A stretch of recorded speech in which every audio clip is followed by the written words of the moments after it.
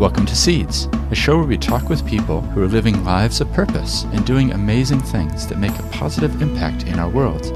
We take time to listen to them as they reflect on their life journeys and what has shaped them into who they are today and what motivates them to be involved in what they do. Well, kia ora everyone. Welcome along to Seeds Podcast. This is Stephen Moe speaking, and you're here with me for episode 265. And today we're going to be speaking with Sam Stubbs from Simplicity. And we have a really amazing conversation because we really dive into his childhood, his background, and what were some of the factors that led to starting Simplicity. This is definitely one of those interviews that I love because it's so wide-ranging. Like, we literally jump from topic to topic and end up talking about Te Ao Māori, talking about social housing, talking about the future of social enterprise, all those good things. If you enjoy it, then make sure to check out in the show notes some links that we put to things that we discuss. And don't forget that there's hundreds of other interviews in the back catalog, so you might want to check some of those out as well. And why not hit subscribe so you can stay up to speed with future podcast episodes as well. And it'd be really appreciated if you do enjoy the episode. Why not tell a friend or even post on social about it? I have no marketing budget, so this podcast is completely reliant on all of you listeners telling others about the show. But there's heaps more information at theseeds.nz. Now let's get straight into this interview with Sam. All right, so it's a real pleasure to welcome Sam Stubbs from Simplicity. Thanks for joining me. Hi there. G'day. Yeah, I'm really glad that we can connect because I think we met a couple of years ago, and I've been wanting to have you on the podcast because what Seeds is about is actually planting seeds of new ideas, new ways of thinking. So I'd love to find out more about Simplicity and about what you're doing there.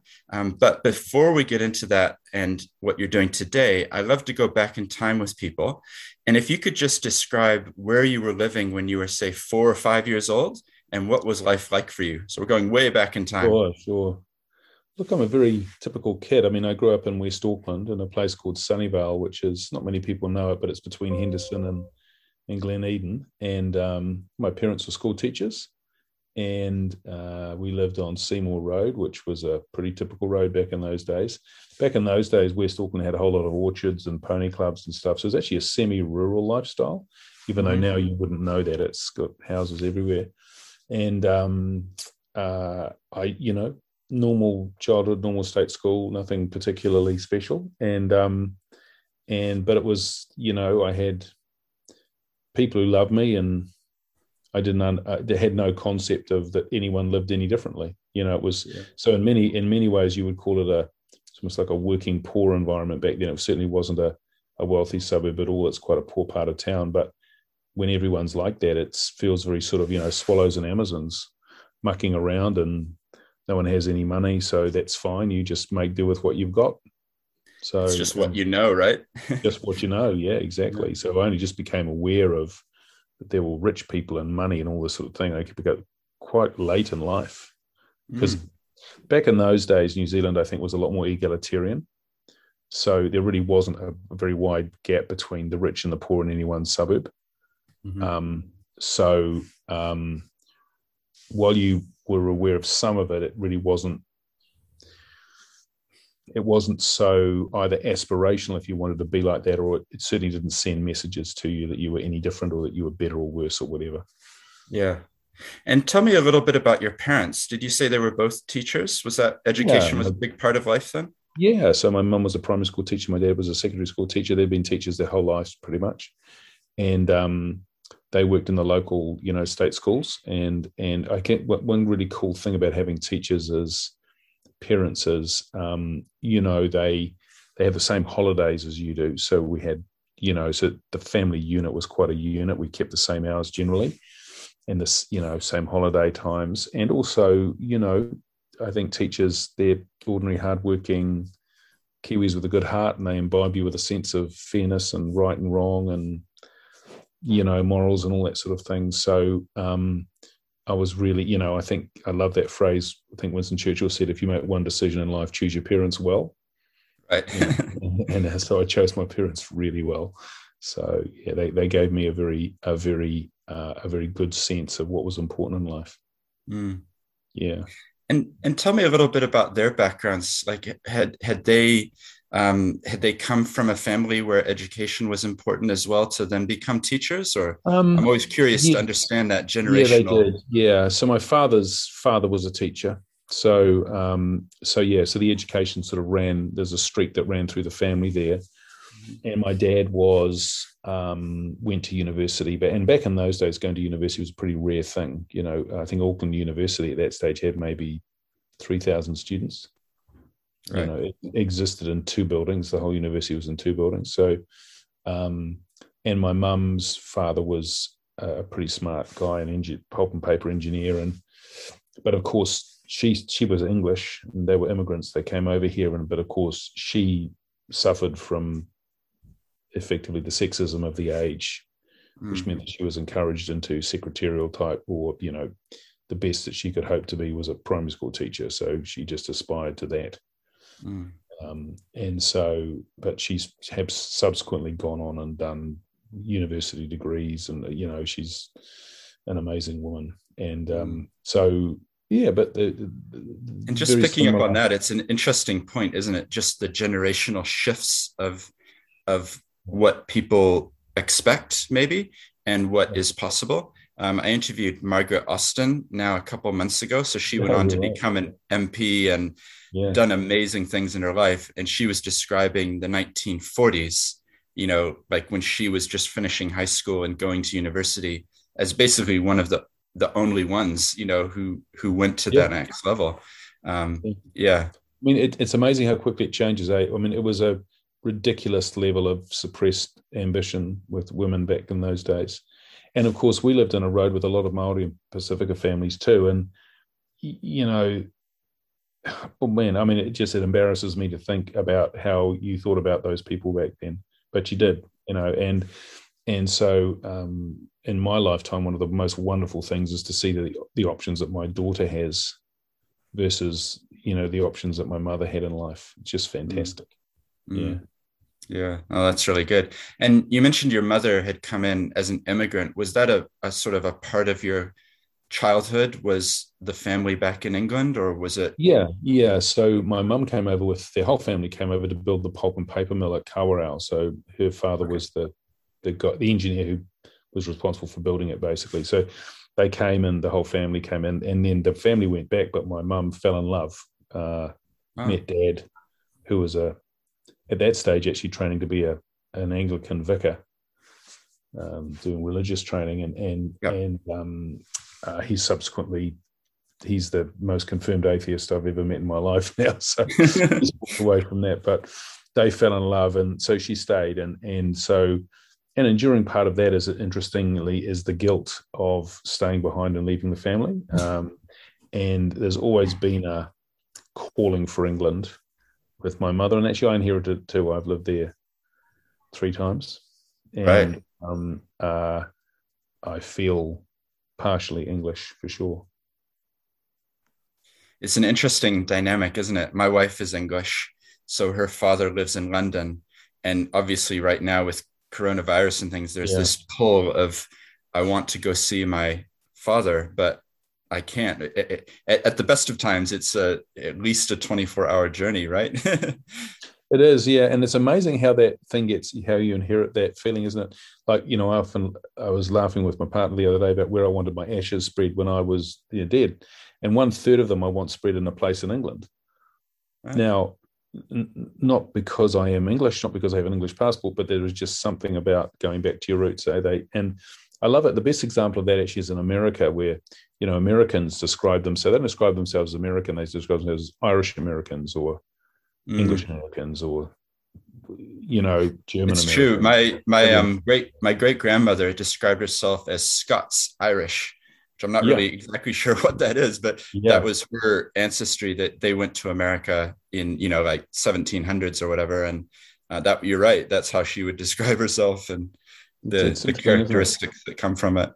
It's actually interesting thinking about whakapapa and Māori conceptions as well, of where we've come from and the importance that places on who we are today. Because I think in the West, it's very common to just assume, well, I'm Stephen, I'm here at this moment in time.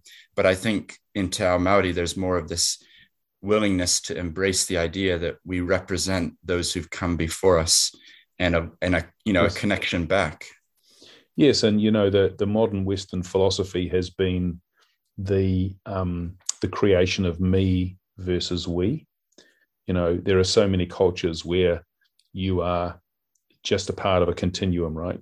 And you are actually quite an irrelevant part of a continuum. In fact, not that I'm a Buddhist, but one of the things I love about Buddhism is it sort of puts you into perspective.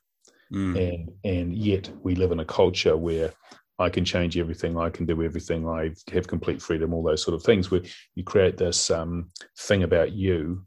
And there's many good sides to that, but it's not universally a good thing, right? So I quite like that. And that's the lovely thing I love about the Māori way of thinking is it's infinite. You've arrived, you'll be a cut. In fact, interesting, there's a very interesting similarity with the English in that way. There's a modesty and there's an acceptance that you are just a guardian or a custodian. In England, it's you're a custodian of this house, or you're a custodian of this property. Māori actually have a very similar view, actually, with regards to the land. We just here, we'll look after it, we'll pass it on, and I will become part of the ed of this place, but just a little part, and that's what I do. Yeah.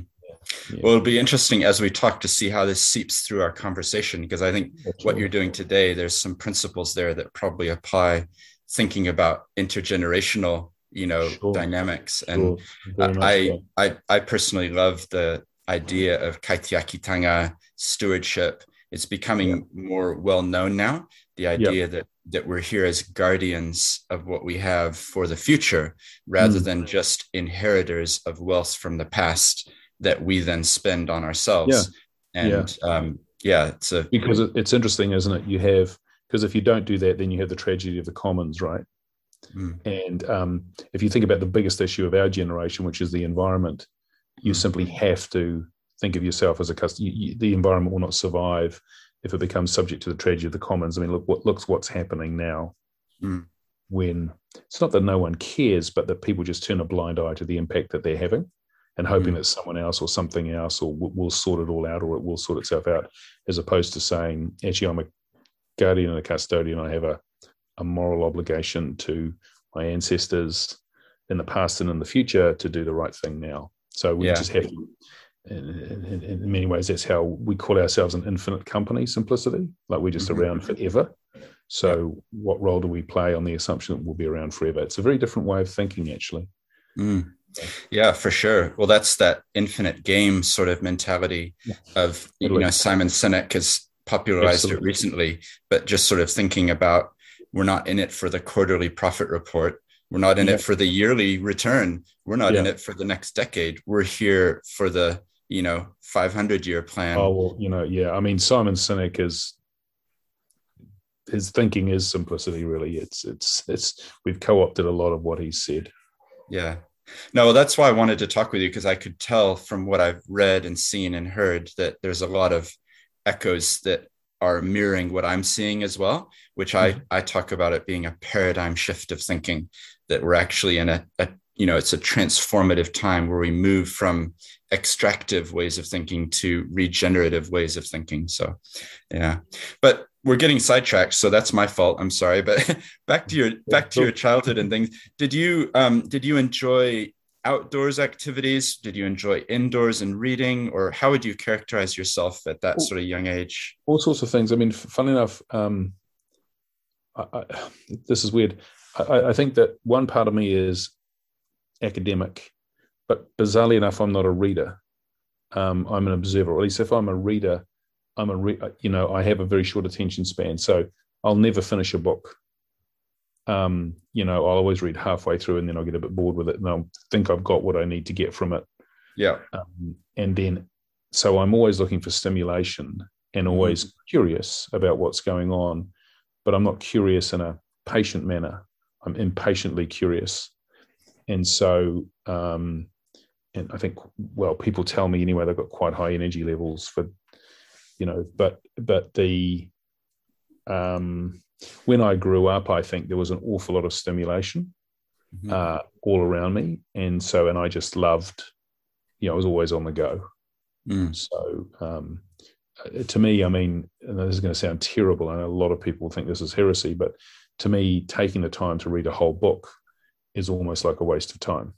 Right. In the sense that, if you can tell me what I need to know in the first 20 pages, then I can get on with doing something else. Yeah. And I know that's just me. And I can echo that thought in the sense of that I've read a lot of books, and sometimes I think I should have just read the introduction because that was the basic point. Like it was right there. And then they padded it out with an extra 200 words because the publisher said, well, we can't sell this.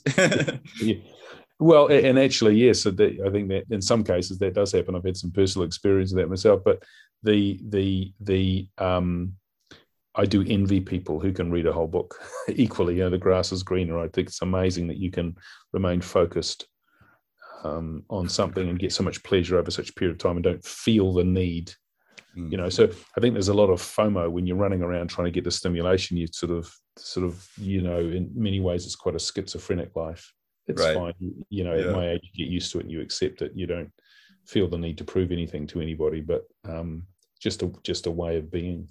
Yeah. No, that's cool. So let's take you through sort of high school years and things. Like, what were you interested in at that point? Did you have a certain career that was thinking I'd get into that, or talk us through that? I think the thing that defined me in my youth was stuttering. So I had a very bad stutter. And I inherited it. Well, it started when I was about 10. And by the time I was 11 or 12, it was extremely bad. And it's remained extremely bad until I was in my late teens, early 20s. And to give you an example, I mean, I couldn't use a telephone. I could speak, in my worst moments, 2 or 3 words a minute. And so I think gosh, people look at that and say that's terrible, but there were some really cool things about that too, because that gave me a pretty good resilience and grit. And I had to think about ways of coping, I guess. Right. So, not being able to answer telephone, for example, I just couldn't speak on the telephone. So, or at least, and then the ability to think ahead. So when I was speaking, I said, I can't say all these words, and I would imagine what I would say. I knew the word I'd stutter on, so I had to find another word or another phrase or whatever. And these were all skills taught to me by my speech therapist. And so we got to the point now. But the incredible thing about me was sort of weird, was that even though I would stutter with you, as soon as I got on stage, no stuttering. So as soon as I had an audience, it was almost like freedom for me. I could speak, and I can't tell you why that happened. I mean, I was 11 when my teacher said, "I'd like you to give you a speech." I was absolutely petrified, and my parents would tell me it was terrible. It was probably an emotional low in my life, thinking I had to get up on stage and give a speech. But then when I got up and I had an audience, it was almost like a miracle. And from then on, I was in debating, public speaking, acting, any opportunity to have an audience.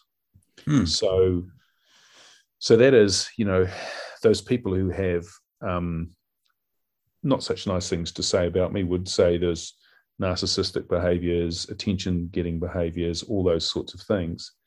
Actually, for me, it's not about that at all. For me, it is freedom. It's a release, and it's joy, actually. And so being able to do something where I can do that and do some good and feel that the values and principles that my parents installed in me, being able to do that is just wonderful. So I think I have the best job in the world. I mean, I literally would not change. If Richard Branson said you can run Virgin, or Jeff Bezos said it, I'd just say, no, thank you.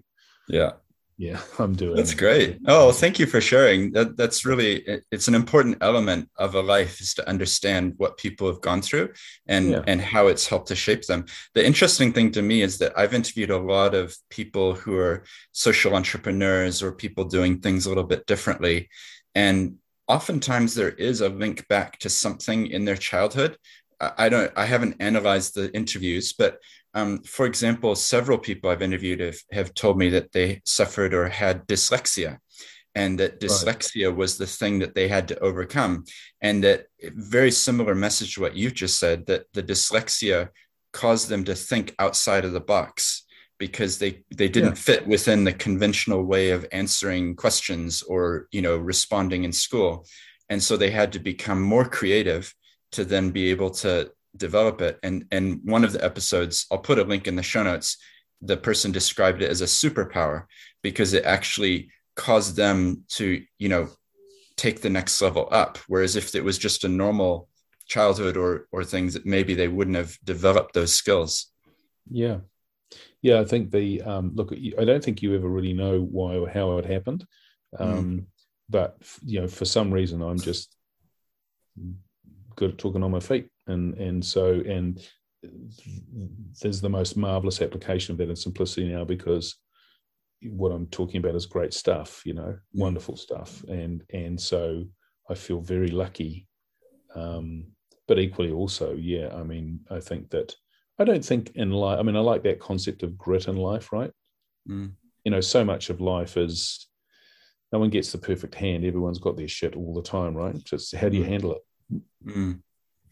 Yeah, well, that's the thing I've discovered with the podcast, is that once you start asking questions, that, like you say, no one has had a silver spoon, in the sense that we've all gone through things.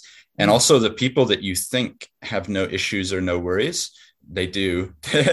You just don't know what they are yet. Everyone's got their shit, right? Everyone. And in fact, usually, as you say, the people who give the most impression on the outside they're just working very hard to give that external impression. That must be exhausting. Yeah. The times in life I've done that, it's just debilitating trying to present something that you aren't, Yeah, definitely. So you're getting through end of high school and looking to the future. Did you know what you would do next? Get a job or study? I wandered through university. I did philosophy and history and all that sort of stuff. And, I just had a fantastic time. I just met a group of friends and we were all in debating and speaking. We were like, let's call it hard drinking nerds. And they're still all my best friends in life now. And so just a spectacular life. And I was working really hard. I was basically working full time in hotels and room servicing and supermarkets and studying full time. So it was all this, constant activity. I really just went down a fairly conventional route. I got an internship with IBM and they taught me how to sell and taught me about computers and all that sort of stuff. And then I left a couple of years later. And of course, being a kid from working class background with a gift of the gab, when I saw the opportunities, I grabbed them, and I become quite seduced by money and the external accoutrements of life, this. So, working class kid made good. So, and I went off and into investment banking and, traveled around the world and made a bunch of money and had some incredible experiences and felt pretty good about myself. Just in that way, I've made it. I've got out of Sunnyvale here. I've got the fancy house and got the boats and all that sort of stuff. And then, and sort of just so we're clear on the timing, like how long of a period was this? Was this late 20s into 30s? Or so it would have been from my I started investment banking in my early 20s. Yeah, and it's sort of mid 20s. Really, early to mid 20s, and then I got out of it when I turned basically. I got out of that whole game. Let's call it that game when I turned 45. Okay. Yeah. And so I had an amazing couple of decades. And I say amazing because, a lot of people who go through these midlife crises and these redemptions and that sort of almost like belittle their past. And they say, oh, well, it was all wrong. And it was absolutely fantastic. And it was an amazing set of experiences, but it wasn't true.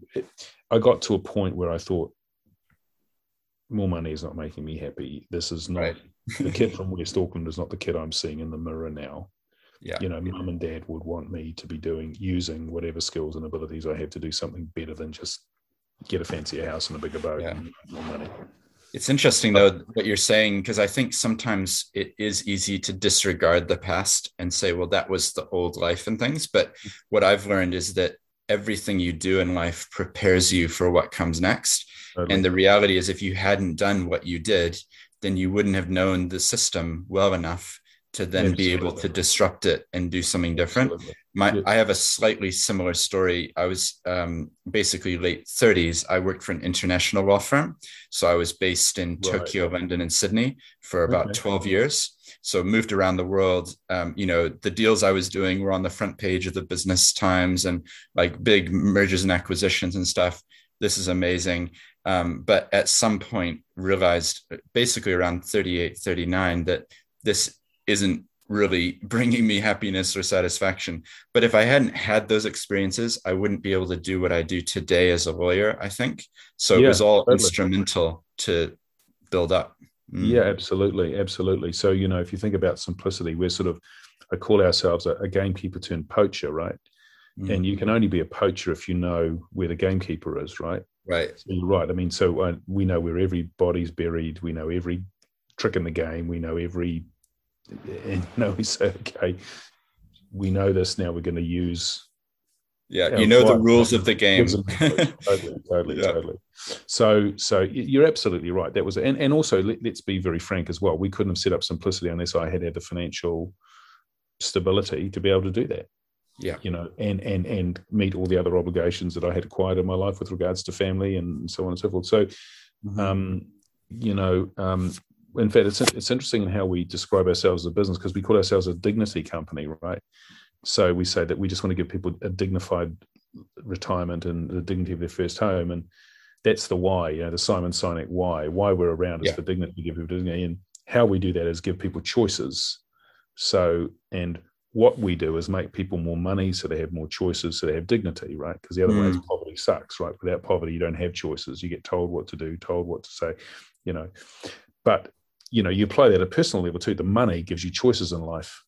And if you exercise those choices, then you can get down to your why. And in fulfilling that why is the true happiness, working out what your why is. Yeah. Let's be practical here. You need to be able to do that. It takes time and effort and money and so on. Yeah. Yeah. I've used the picture before of keys, that you're in a room and there's doors and they're locked.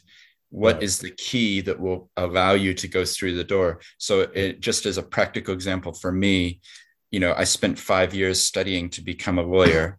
That meant I was handed the key of being able to say, well, I'm a lawyer. Therefore, that door opened for me and then, takes you into the next place. And it's similar. Apply that to anything in life, right? There's some hard work to get to the point where you have the key, whether it's financial stability or study or whatever. And it's interesting when that key opens 3 or 4 doors too, and you have to choose which one of those to go through.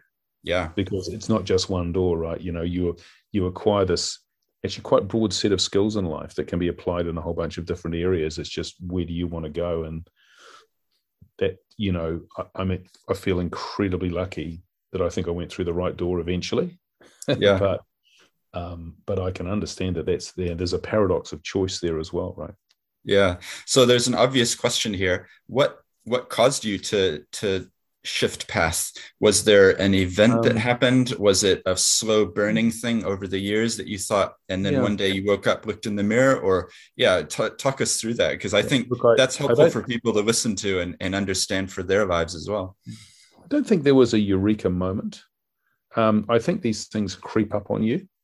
Where they become increasingly less satisfactory, where the marginal utility you get from another deal, another bunch of money, another mana event, another fancy title, and you think, that's not quite as good as it used to be.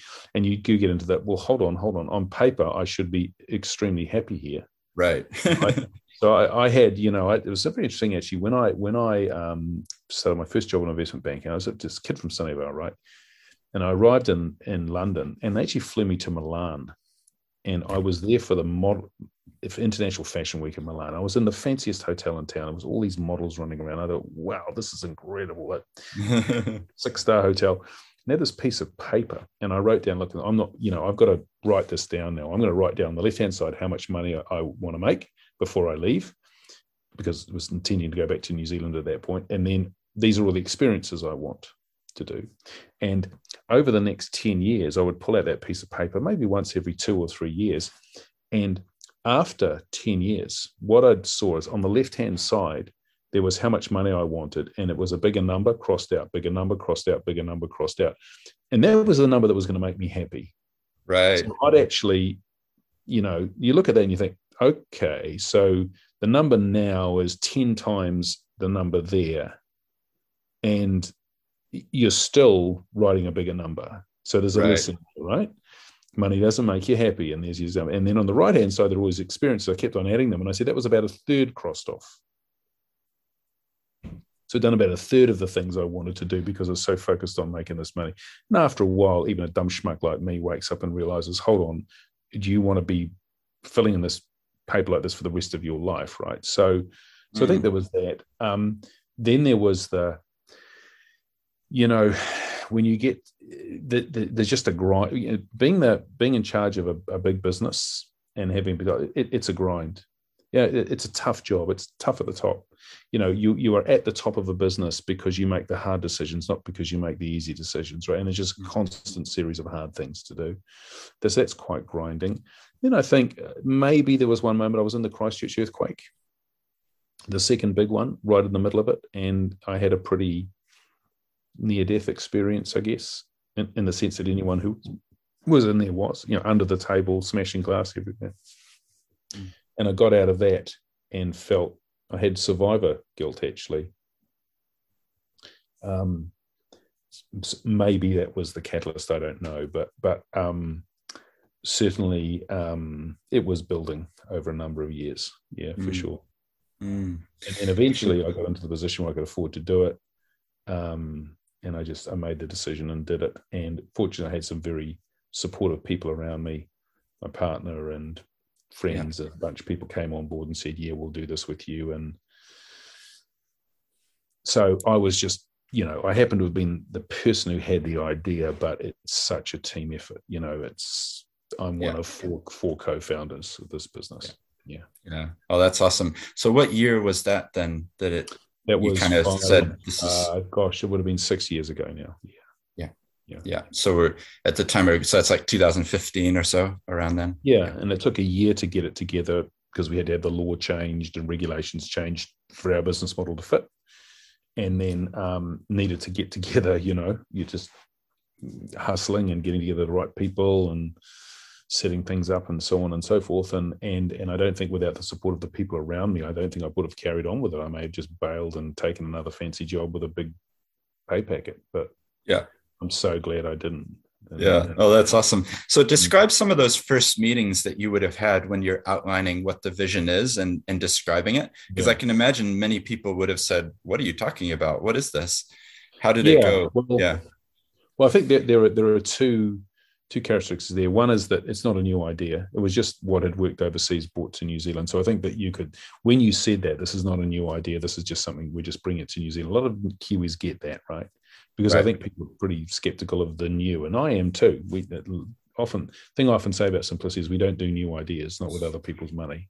We only do what's worked overseas. We just bring it here and hopefully make it a little better. I said the second thing was that gift of the gab, all that talking, that debating and so on and so forth means that, I'm a good salesperson. I can sell. So selling the concept to people and then rolling them. And this is all the volunteers, and because no one did anything for any money when we started Simplicity. It was all volunteer labor, basically. That takes a bit of selling, right? So maybe that was the zenith of it, was getting together. We have 67 volunteers now.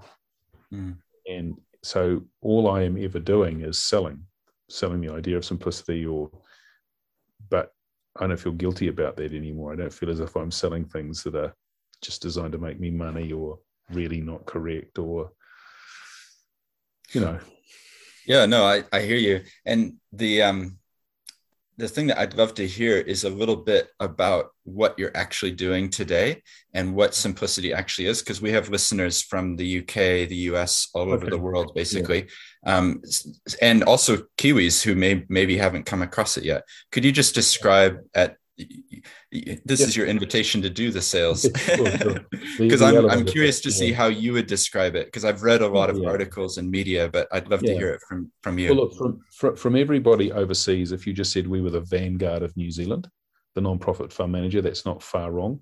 If in New Zealand, if you said we were the Southern Cross of finance, i.e., the non-profit financial organisation, that's not a bad analogy either. So, and we're a blend of both. So we're a non-profit company owned by a charity, and we give 15% of our fees to that charity. The great thing about being a non-profit company is that means we don't make any money. That means we're not worth any money. That means we'll never be bought or sold. We're designed to be here for 100 years. So deliberately designed very long term. And we manage KiwiSaver funds, which is like, a superannuation pension fund manager. We run non-pension funds as well. We call investment funds. And we also provide mortgages for first home buyers as well. And after 5 years, we have 70,000 members. We have about $3.7 billion under management. We're saving people about $390 a year in fees each. And we've given away $2.5 million to charity. So and that's about $140,000 a year. Mm-hmm. Those numbers for New Zealand, overseas, they're not big numbers, but in New Zealand, those are big numbers and very fast growth and all that sort of stuff. What's amazing, though, is the sandpit that we're playing in is going to be a $400 billion sandpit. So hopefully we can be we'd be running 20, 30, $40 billion in 10 years' time.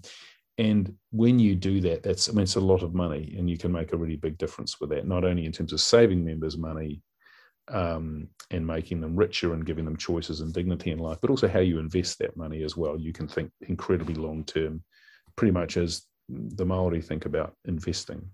And so that's what we do. And so we're a charity, we're a fund manager, we're an investor, we're a social enterprise, many different hats. One of the problems we have with simplicity is almost schizophrenic. It's, it just depends what you want to have a chat about, and also there's very large numbers and so on. So that's what we do. Yeah.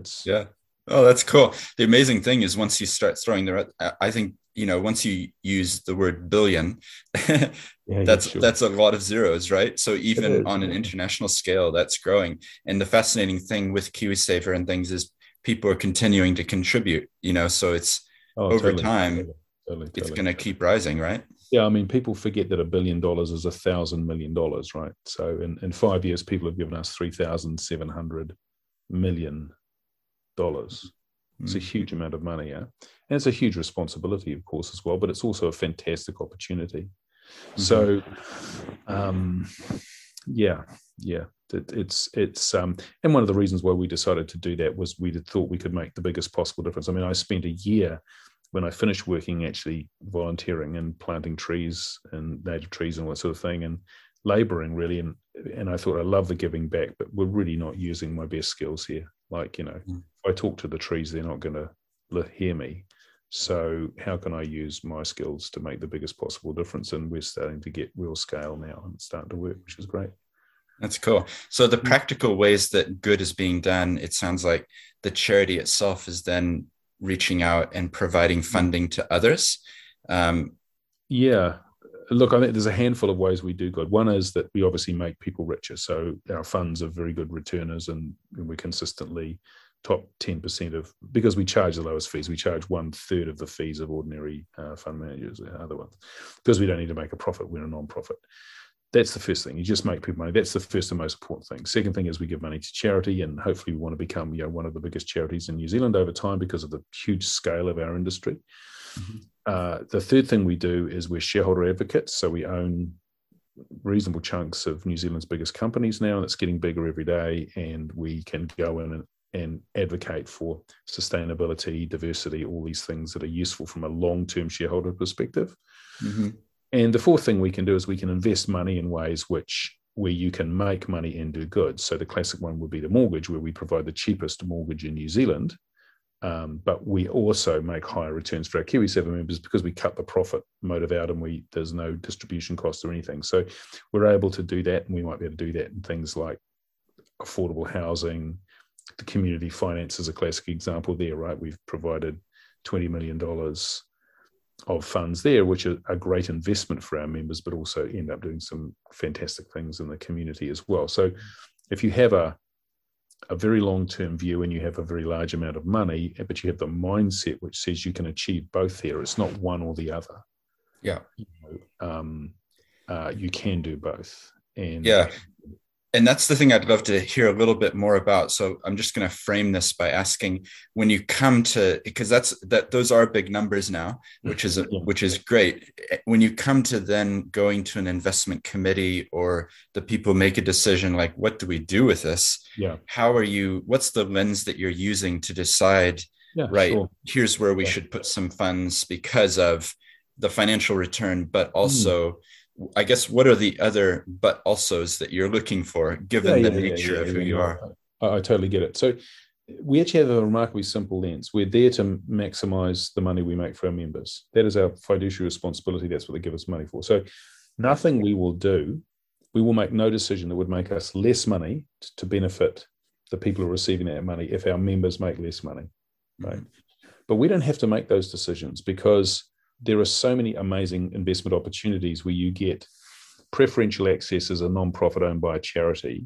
We can actually make really good money for members where effectively you're in a class of one. So, and I just use the mortgages again, right? So with our mortgages, we lend money at 1.9% floating. That's the cheapest floating rate in New Zealand by a mile. And you would say, so everyone who borrows money from us is saving about $100 a week on average in interest payments. It's a lot of money, right? For someone owning their first house, they're $5,000 better off after tax because they've got a mortgage with us. And you think, well, okay, so are we just giving it to them? No. That 1.9% that we're charging is also 3 times what we get in the bank. And we can only lend that money because we've facilitated the mechanism whereby we can become a mortgage lender. That's just like being a thrift or a building society in the old days, just online now. So it's not a new idea. It involves some technology. But actually, we're doing good because we're helping people into their first home and cheaper, and we're also making more money. So that's a case. And the reason there is we just cut out the banks. They're just gone with their profit motive. So that's redistributing the margin there between those two parties. So that's makes more money, but also does good. That would be a classic example. Or, for example, let's say we got involved in the rental housing market. Because we're a charity and a non-profit, we can go to iwi, we can go to churches, we can go to the government and say, listen, this is what we want to do. Could we get preferential access to land, or could we get different land terms and conditions, or, and if we can fund it, means that we can have no financing costs. There's no development margin because we're a non-profit. We might get preferential access to land. We might just lease land, for 125 years. That might add up to be a fantastic deal for renters because we can do affordably rent, but also fantastic for our members too, because we will be creating a really reliable income stream for them, which is better than we would get by putting the money in the bank or buying government bonds. Yeah. Because we've cut out a whole lot of margin. It's this phyllo pastry of fees that exists in the property market is the same that exists in the finance market, right? Everyone wanting to make a lot of money. If we say, well, we're going to cut all of that out, we're just going to go straight from consumer to consumer. Our members will own the apartments that we will rent to other members, and no one else makes money in between.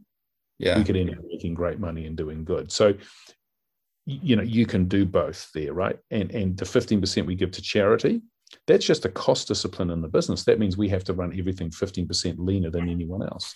That's a good discipline to have anyway. Mm-hmm.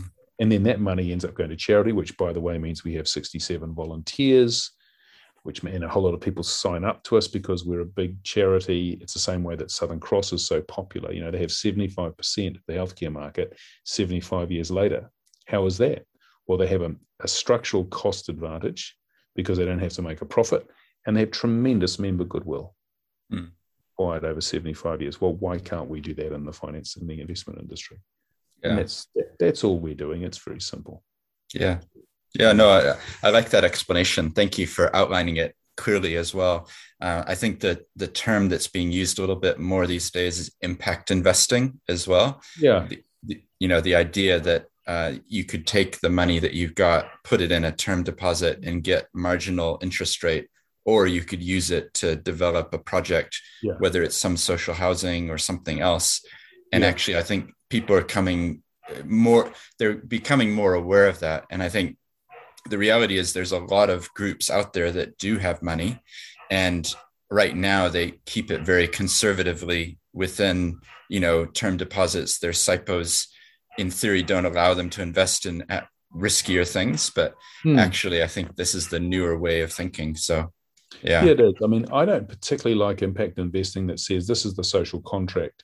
You will make less money but do good. I understand that's great. There's a way of doing that, and that's a perfectly good compact between two people. But we don't make less money to do good. We actually make more money to do good. And I think that's the real wake up for me too, is that the massive competitive advantage you have as a social enterprise, as a nonprofit. And by the way, that's going to change capitalism. I mean, I know I sound a bit evangelistic here, but if you think about in the old days when you went into business, most businesses were capital hungry, right? If you wanted to be a retailer, you had to have branches. If you wanted to be distribute anything, you usually had to make it. If you factories and roads and cars and shops and all those sort of things, very capital hungry. That means you went down the for-profit route, right? You needed shareholders and they wanted a return on that money. But most businesses now, like tech businesses, they're online. They don't need much capital. And if like Simplicity, we have never been more than $1 million in debt ever. And that's going to get repaid in 2 months, and then we're totally debt free. So, and massive economies of scale, which means we'll just start lowering our fees, but even further. So if you're in a world now, a high-tech world where you need less capital to set a business up, that means a social enterprise becomes much more competitive. So you see what Simplicity is doing to the finance industry. You expect to see, and you've seen what for-profit models have done this, like you've seen what Uber has done to transport, or Amazon has done to retailing, or Airbnb has done to accommodation. But just imagine if Amazon, Uber, and Airbnb were social enterprises, non-profit businesses. That's going to start happening because there's just a whole bunch of people who are smarter who say, listen, I want to be paid fairly, but I want my life to have purpose. And it won't necessarily be the young kids doing this. It'll be older guys like me who say, you know what? I know this industry. I can set up and compete with it. I don't need a lot of money to do it because I can do it online. I'm going to give it a go. And then so suddenly you get social enterprise, I think, is going to become to any business that is technology based, social enterprise is going to become a serious disruptor. I can see it because I've seen what Simplicity have done. And look at Vanguard in the States. Vanguard are a non-profit business. They've been around for 40 years. The world's second biggest fund manager. They manage $9 trillion. They own 6% of every listed company in the United States, pretty much. 5% of every listed company in Europe, and not many people in New Zealand know this. Vanguard owns 2 to 3% of every listed New Zealand company. And they just don't appear in the shareholders register because for technical reasons, but non-profit business. 9,000, not 9,000 million, $9,000 billion. Right. Just 51 times the size of our economy. And it's a social enterprise. Right. So anyone who says that social enterprises can't get bigger, dreaming. They can get massive. And because they can become debt funded, they don't need to be equity funded. So they can just borrow whatever they need to grow. And as long as they'll repay it, and they can repay it because they have a huge competitive advantage in terms of margin, because they don't need to make a profit. So they just take a little bit of that to repay the debt. And so, sorry, I know I'll stop talking in a minute here, but the massive wake me up for me is that social enterprise, I think, is going to be way more disruptive than people think. Well, I agree with you. I wrote a book in 2017 called Social Enterprises in New Zealand, a legal handbook. Oh, really? I'll send it to you and you can read the introduction. Please. That's all. Oh, awesome. Yeah, okay, lovely. But yeah, it's what I've been seeing. I talked before, it's like the paradigm shifts of thinking, that actually there's these monstrous shifts that are happening. And I think social enterprise is one label or one term that we're seeing. Impact investing is another label or a term. B Corps or benefit corporations is another label or term. There are all these different symptoms, of a much wider shift that's happening. And yeah, I call it kind of reimagining business. It's like actually thinking about it in a completely new and different way, which is really, really exciting. The one bit that I'm curious about from your perspective, because what you're talking about is social enterprise, it's on that not-for-profit side of things. Right. What would you say? Because in my mind, social enterprise, it's okay to make profit as well. Like I think that that's allowed, and particularly for tech companies, I agree with you that they can come in, and to me, it's about having a mission and a purpose, which is actually beyond the profit figure. The profit is there as a sustainable part of the business. It's not the essential focus. There's actually something else. Yeah, no, I agree with you there. I make no particular differentiation between for-profit and not-for-profit, except that I think also there's a tremendous amount of virtue seeking and just, I'll use a colloquial term here, bullshit around businesses that call themselves social enterprise. What they want to do is make a lot of money. Yeah. And they even fool themselves into thinking that they're actually there for the social purpose of their business, but actually someone comes along, writes a fat checkbook, and then they bugger off. They give a little bit to the children's hospital, and they bought themselves a bunch of virtue, but they are no more or less entrepreneurs seeking profit. So I think it's a very misused word. We don't use impact investing, even though arguably so much of what Simplicity is impact investing. Sometimes we use the word ethical, but what does that mean as well? There's just a whole lot of virtue signaling. Yeah, well, it can, social washing, greenwashing, impact washing.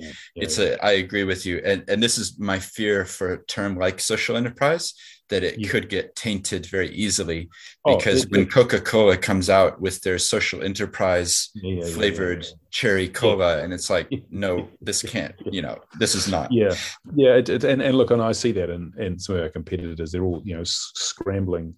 Now, the truth will come out, because at the end of the day, funnily enough, it's not the virtues you have, it's what are you actually delivering to your customers, right? Of which that ethical social enterprise thing, for the vast majority of people, is a nice to have, but not a necessary. The necessary is, could you please make me wealthier? Could you please make my life better by giving me the money by which I can make the choices about what I want to do in life, right? Mm-hmm. So businesses that don't deliver in that regard will get found out.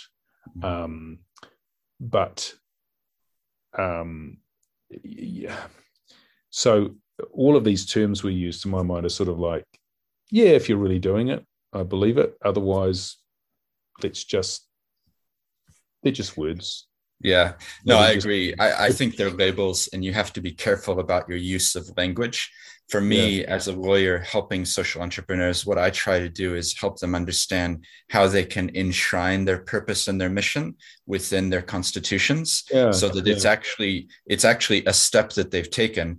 And unfortunately, it's true that if somebody came with a big enough checkbook and they sold out, the Constitution could be amended. But at least it's a step in the right way to say, we have a mission and a purpose. And not only that, we report on our mission and our purpose. Like, to me, those are two key parts that. Yeah, and I think that reporting's so key, right? So if you look at us now, when you go to our website, you'll see this thing called The Numbers. And so the reporting to me is, even though I could use all this woolly terms we like, charity, social enterprise, but actually how we measure ourselves is numerically. So we say, actually, we've delivered this much in fee savings, we've given this much to charity, we've planted this many trees. And I really like the hard metrics, because ultimately you can't hide from those. So if you say, this is what we're going to do, this is our purpose, this is what we've actually done, it doesn't matter whether you make some profit there as well or not. To my mind, that's an irrelevance. Although, I do challenge most of because obviously we get pitched a lot of these ideas to people who want to see how we've done it. I do always challenge the for-profit motive and saying, what is your motivation here? Because if you think that being a for-profit business will allow you to get ahead, maybe not. When we have 67 volunteers, we get way more in free services, discounted services. I have massive negotiation advantage versus any of our competitors, because I said that we're a charity-owned non-profit. No one's making money here except our members. Yeah. you get a huge competitive advantage in our business anyway, being that way, and a very enduring competitive advantage. So for-profit does not necessarily mean you will be more successful, or that you necessarily have a competitive advantage that allows you to bring shareholders in, as opposed to, borrowing debt or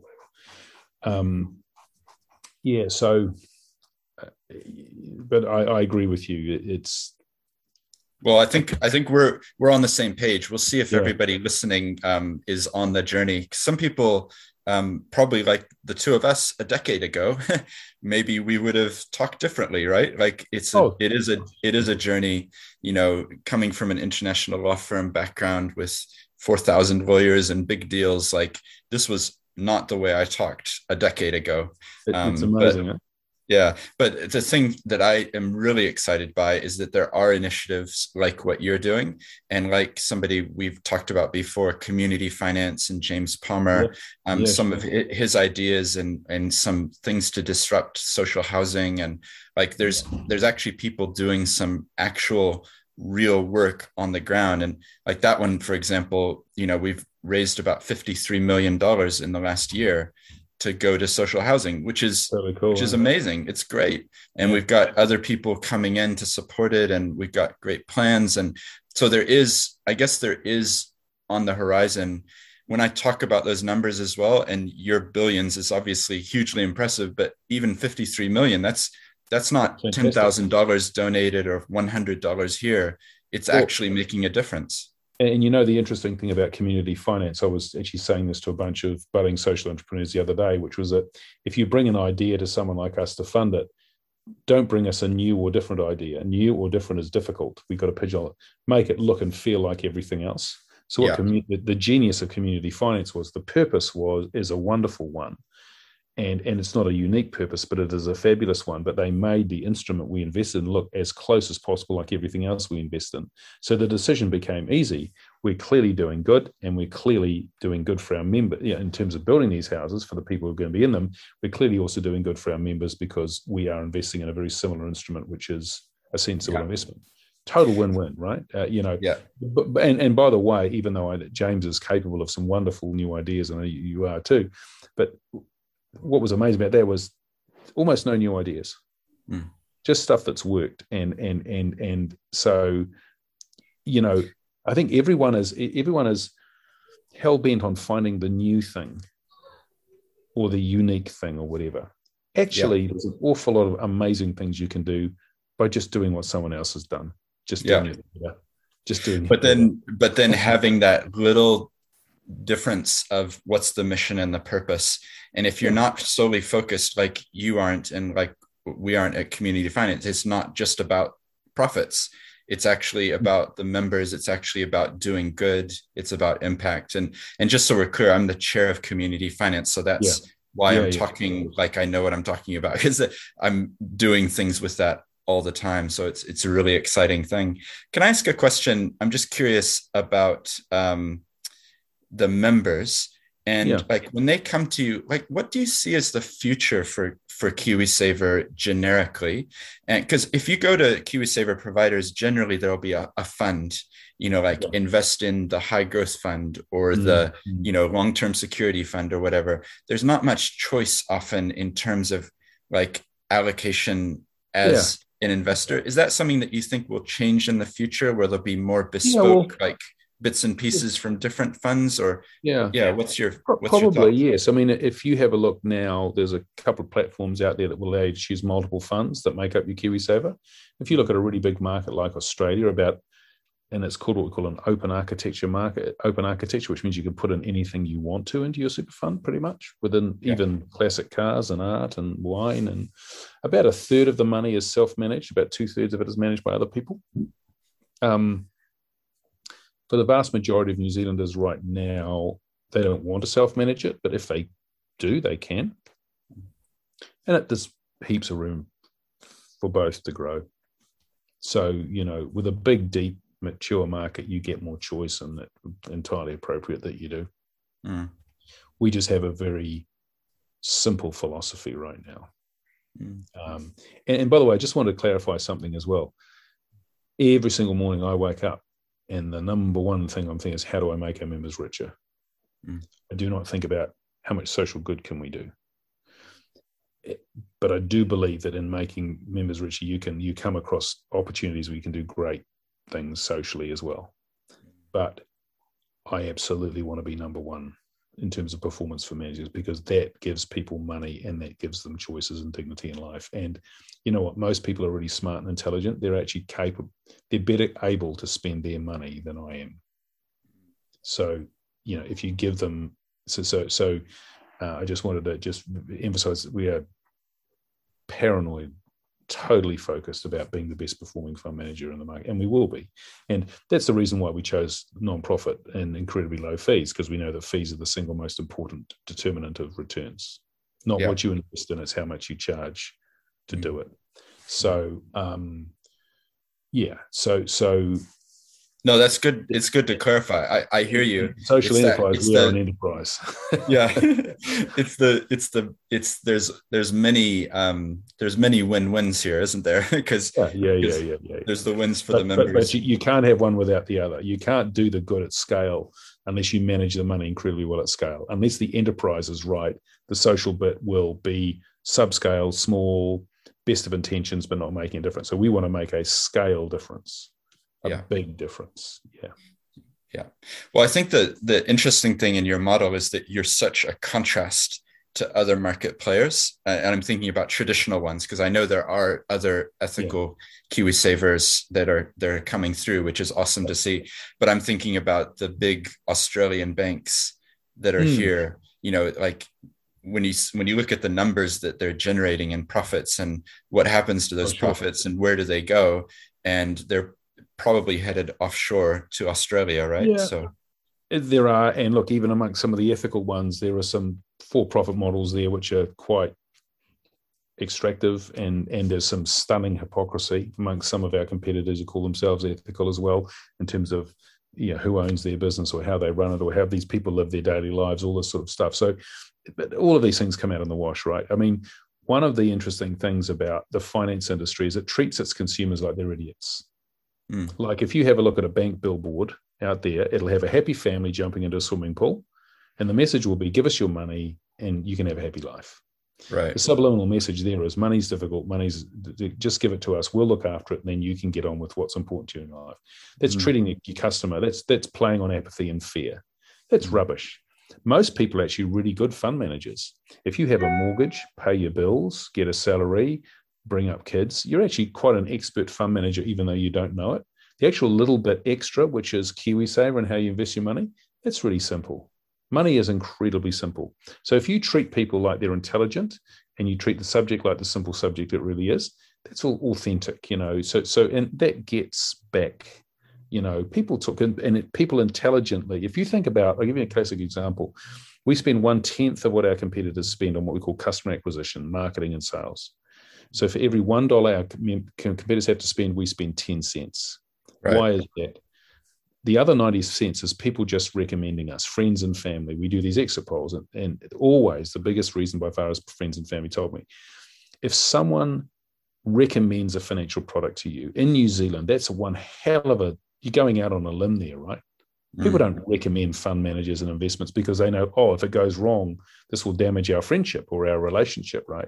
So if someone is going to recommend a financial product, you've got to think they really believe it, yeah? They're only really going to believe it if they know it's authentic, if it's for real, if they've seen the actual delivery of it. And you can only do that if you really operate that way. So I have no problem about our enduring competitive advantage. It's got nothing to do with me, or it's got the fact that it's real. Yeah, it's real. So that's cool. So there's an inauthentic. Our industry preys on ignorance and apathy, but if you treat people like the smart people they are, and you treat money like the simple subject it really is, and not be scared of it, that's an enduring competitive advantage. Yeah. Well, it comes through in our interview, the simplicity of it, right? The simple, just make things easy. Yeah.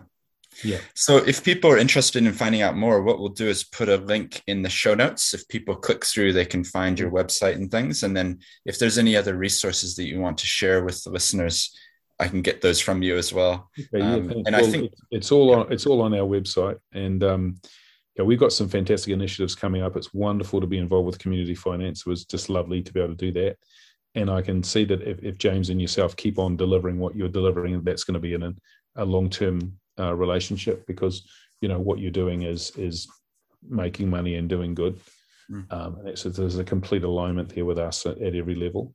And then, hopefully we'll get to do some pretty interesting things ourselves as well. That's awesome. Well, I think, it's been, you said 6 years, right? So that's a pretty short time frame to have done what you've done and achieved what you've achieved. So the interesting thing to me will be see how you start diversifying and what it is that you get into next. And I'm sure there's plans that, we'll have to do a follow-up in a couple of years and see what's happened next. Yeah, well, just like Vanguard are the second largest asset manager in the world, and I think they'll be the largest pretty soon. We fully intend to be the largest financial institution in New Zealand. I know people go, how can you do that? Well, just wait and see. Yeah. Oh, that's awesome. Well, thank you so much for your time, Sam. I really appreciate it. And in particular, just hearing about your childhood as well, diving back into people's stories, I think is important. And, hearing about stuttering and, getting up on stage and the journey that you went on through your career, investment banking, and then having this realization, and the link also with Christchurch, because I think that actually, because I live in Christchurch. So there's a lot of people who started initiatives after what they went through. And I think Christchurch is actually full of many new enterprises that have started because people looked at themselves and thought, what am I doing with my life? So it's interesting to hear about that link with what you're doing today. But we'll put some links in the show notes and people can find out more. But I want to say thank you so much. We're in lockdown as we're speaking, but I really appreciate your time. Thank you very much. And thank you to our members. And if I can just ask one favor, if you like what you see about Simplicity, please just talk about us. That would be just lovely, because we don't want to spend your money on marketing, unless we absolutely have to. And in these challenging times, kia kaha. Well, I do hope you enjoyed that interview with Sam. For me, there were lots of things that stood out, and I really enjoyed his reflections about the future of business. What's it going to be like? If you enjoyed this, then make sure you check out some of the other episodes in the back catalog. And there's heaps more information at theseeds.nz. Until next time.